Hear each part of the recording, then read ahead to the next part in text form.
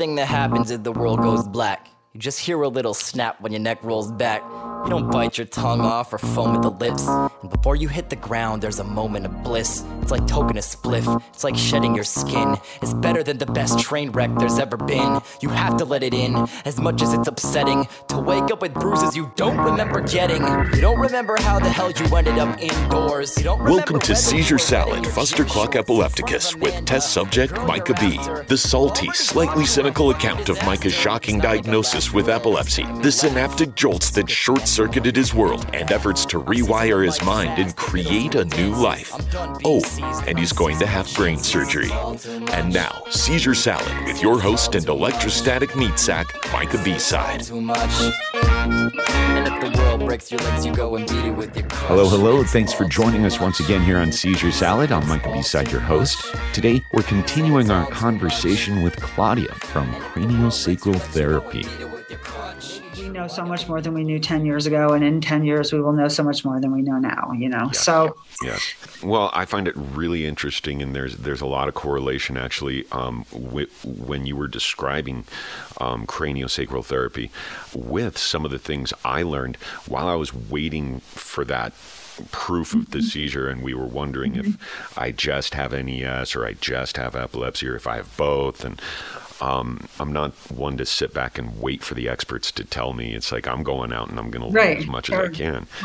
And I took like an international web conference on functional neurological disorders, and it included bipolar disorders and NES, non-epileptic seizures. And some of the new stuff they've actually found there is some people call it the sixth sense of the interoceptive network. And it starts at all of your nerve endings and the ends of your hairs and everything, and it goes all the way up, meets into the spine, goes up from the spine to the base of the skull. This is exactly what you were talking about. And this is kind of your sense of self, almost the sense of this connects you. This connects this to everything else, right? Yeah. And it goes into the insula. Now, what they've also learned recently is that the old thought process of the input going in and the brain going, okay, that's emotion, that goes over here. This goes into our little category boxes. Doesn't work that way. It all swirls in at the same time, and the emotion and the subjective stuff that's coming in, the shit that's happening to you, is just as real as those objective little Aristotelian box categories. The brain makes no difference. And the other piece of that too is, we've always said the lizard brain is located in your, in one spot in your limbic system.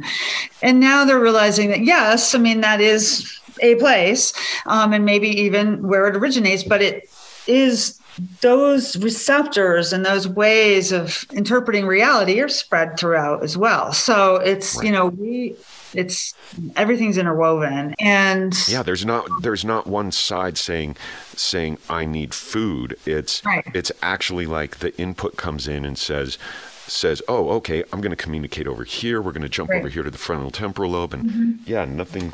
Oh my God, who's this? Interesting. But I know what you mean, and learning about how these anti-seizure drugs work. It's like, for me, I think of audio, because I always think of, that's my main analogy, is they work like audio compressors do. They take the peaks and the valleys, they bring the valleys up and the peaks down. Yeah. So you're not too low and you're not too high. Well, and what was the first thing that they used for manic depression was lithium. Lithium's a battery. Right. It takes a charge and it releases a charge. And I don't know if that's actually how it works in the brain, but I really like the symbolic piece of that, that it's, something that's why it's leveling is, it's kind of balancing charges. So I don't know. And when you were talking about working with people's feet and working the way up, that reminded me of basically you are working that interoceptive network and working blocks in that interoceptive network on the way up. And that input output level and I think we mentioned that earlier in the conversation, that gets shut off. And they've actually shown, DU is doing research right now that they've decriminalized psilocybin in the city. Right. They're actually conducting research on the medical benefits of psilocybin for epilepsy. Interesting. Yeah. And I think it is interesting. And I think, But I think all of this has the same concept. Like, it's all kind of going toward the same thing, is that this division that we've had in the scientific and Western community for so long is actually kind of it's a myth. It's a self-perpetuated myth. We're starting to realize that it's really been this way all along. Well, the word energy got a bad rap after the 60s. And yeah. And so now, everyone's like, oh, energy, that's kind of vague and out there. But I mean, fucking hippies. Electricity is energy. I mean, you're having an energy spasm. Right. And so, what is going on with that? Now, craniosacral therapy, the guy Upledger, who kind of started it, started it as the way, it wasn't started by him, but he was the one who kind of took it and made a school. But he was very about, kind of pushing and trying to clear, and not hard. I mean, the pressure is like a nickel on, it's not hard, but it's still kind of pushy and diagnostic. But then later he started talking about things like energy cells and energy cysts, things like that he was experiencing and that his practitioners were experiencing. And the system I'm in is called biodynamic, and biodynamic is the movement of life. And so I'm listening more than pushing. Every once in a while, I'll do something that's a little bit more like, maybe I'll wiggle my finger somewhere. Or I'll say, I really kind of think I didn't have to do that in the case that I was telling you about, but I might say, I really think you need to move to the right. But most of the time, and that's partly because I'm an Aries and I'm impatient, but most of the time I'm listening and I'm letting it tell me its story, and then waiting once the story's told, which, I mean, everybody likes to be seen, and that includes our cells. It includes our muscles. It includes every part of our body saying, I've been working really hard here, I've been in pain, or I've been, trying to save this other part of me from being in more pain, or, so they love to be recognized for what they're doing. So that is at least half. And then the rest of it is listening to, what do you think, what would be better? What would work better? Would you like more space? Would you like to open up here? Would you, and it's not as pushy. So that's the main difference between the school that I'm in and the school that kind of opened up this whole thing. But even they sort of start with the pushy and they arrive at the energy, and I start with the energy and arrive at, where it should go. But I don't think in the end there's that much difference, but there's more studies done. Because he's associated with one of the Michigan State or something in Michigan medical schools and sports clinics and things. There's a lot more studies on that particular type of craniosacral therapy. So I look at those and I say, well, that's hopeful, that's suggestive, that tells me that we're on the right track. But, this is the kind of work that you can't really do a double-blind study on, because a lot of it's the practitioner, your relationship with the practitioner. There's no way to kind of pretend you're not doing something, it just doesn't make sense to do it that way. Right. So it's not, I don't know that it will ever have a lot of scientific thing, except that if maybe someday people stop seizing, or they show, there's enough times people say, I went to craniosacral therapy and now I only have, one seizure every 3 months, and, or something like that. But I don't know that there will ever be, that type of documentation. But this thing with the EEG was interesting and tells me that there's something. If in nothing else, at least in that deep relaxation, something's happening, schooling the nervous system, schooling the overall brain.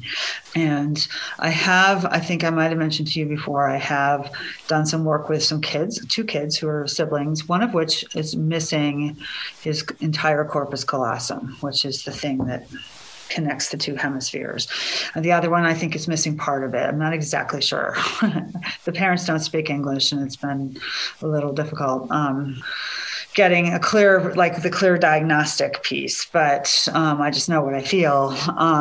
And there has been significant improvement with the one who's missing. They both have improved, but the one who's missing, the corpus callosum, the brain is so plastic. It finds that's exactly what we were talking about with all the different pathways and connections and ways that it does. It has lots of options. So I saw a picture of a kid who was like in his early 20s, who was whatever the equivalent in Britain is of a PhD student in mathematics. And he was brilliant, considered to be like really promising.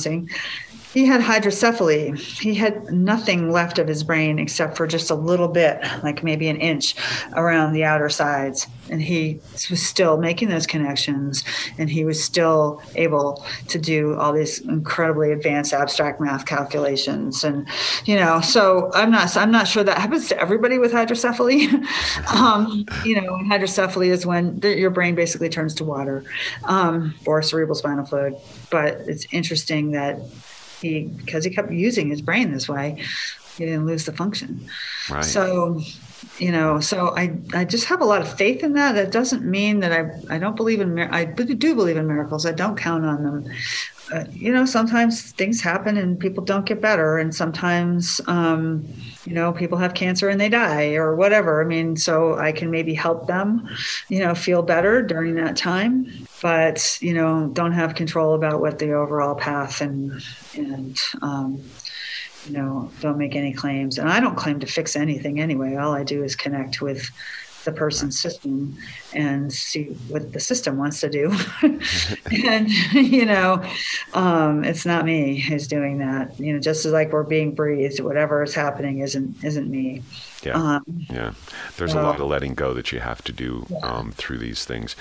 It's also something to also note is that epilepsy is, a lot of people will make epilepsy out to be this hard and fast diagnosis that it makes it sound like they got that part all figured out. Right. They don't know squat. Yeah. It's a general term for saying there's electrical charges that are disrupting patterns in your brain. Right. They have no idea what causes it. They know that there's sometimes it can be head trauma. Sometimes, like in my case, it's genetic, but they don't. Right. They still don't know why. Right. Right. So when people question, when people start questioning things, let's keep in mind that when they're diagnosing us, they're throwing pills against a wall to see what sticks. Yeah. If you're lucky enough like me, and you have a neurospecialist that is willing to kind of really listen and right. Yeah. Well, listening is everything. Mm-hmm. So that's the main theme that you've been speaking of, Claudia. Is listening. This is to my sick kids. Time to flip this shit. Depakote, Adderall, Ritalin, Pixie sticks. I don't give a f what you're riding to the setting sun. Use it as a weapon when it's said and done. It's all too much. Seizure Salad, Fustercluck Epilepticus is produced and hosted by Micah Ball. The song Seizure Boy, courtesy of Watsky and used with permission. Find more great music and poetry on his website, georgewatsky.com. Original logo painting by Brent Olson of Olson Studios. High-resolution MRI image of Micah's brain provided by the Rockstar Lab techs at UC Health Neurology in Denver. Follow our podcast, like our Facebook page, whatever floats your boat. Just keep listening. And join us again soon for another episode of Seizure Salad. Until then, unexpect the expected, and remember that it's all in your head. You ever had a grand mal seizure in gym class? That whiplash back when life was dishing out pimp slaps? Fed up and we've all been better, but I'm set to step up. Never let up, cause the fall is just a setup now to get up. Regret'll never get the better of me with the sawed off. When I'm having trouble talking, someone knocks my writer's block off. And if my eyes glaze and my knees drift south, and you ever think to stick a credit card in my mouth, I take MasterCard and Visa for my risk rewards. I'm not biting my tongue, why don't you bite yours? It's all too much.